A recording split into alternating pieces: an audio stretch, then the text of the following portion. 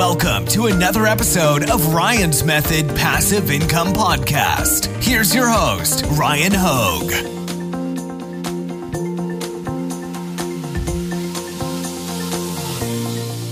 One more video to end the CANVA for print on demand saga. So they apparently released a new or updated an old help page. I will link to it in the description, but I felt like I'd be doing a disservice to release my previous video on the CANVA print on demand question, issue, whatever we're calling it, and not do a follow-up. So let's read specifically what they included in this help document under examples. All right, this time they get very specific, not using ambiguous language that's open for interpretation.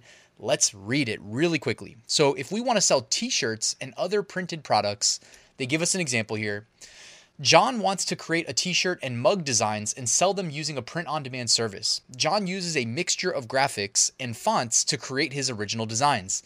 This is allowed under our content license agreement. Nadia wants to design and sell posters using print-on-demand. Her design consists of a single photo with a border around it. Nadia cannot use pro or free photos from Canva for her poster designs because her use would be considered standalone use. Nadia can use her own photos that she uploads to Canva to create these posters because she owns the copyright in her photos and can use them on a standalone basis.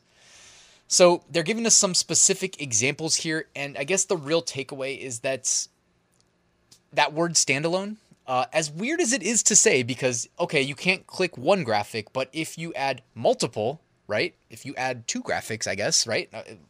Two graphics is more than one. It's not standalone technically, right? So if you use a mix of graphics and or fonts, then you should be okay based on what we see here. Also, guys, check out this link because it covers ebooks, it covers digital art, printables, etc. All right, so in case you're selling anything like that, it's probably worth checking out. But I wanted to make a short follow-up video and try to focus it in scope mainly to print on demand, mainly to t-shirts, since that's the main product that I sell, probably the main product that most of you guys sell.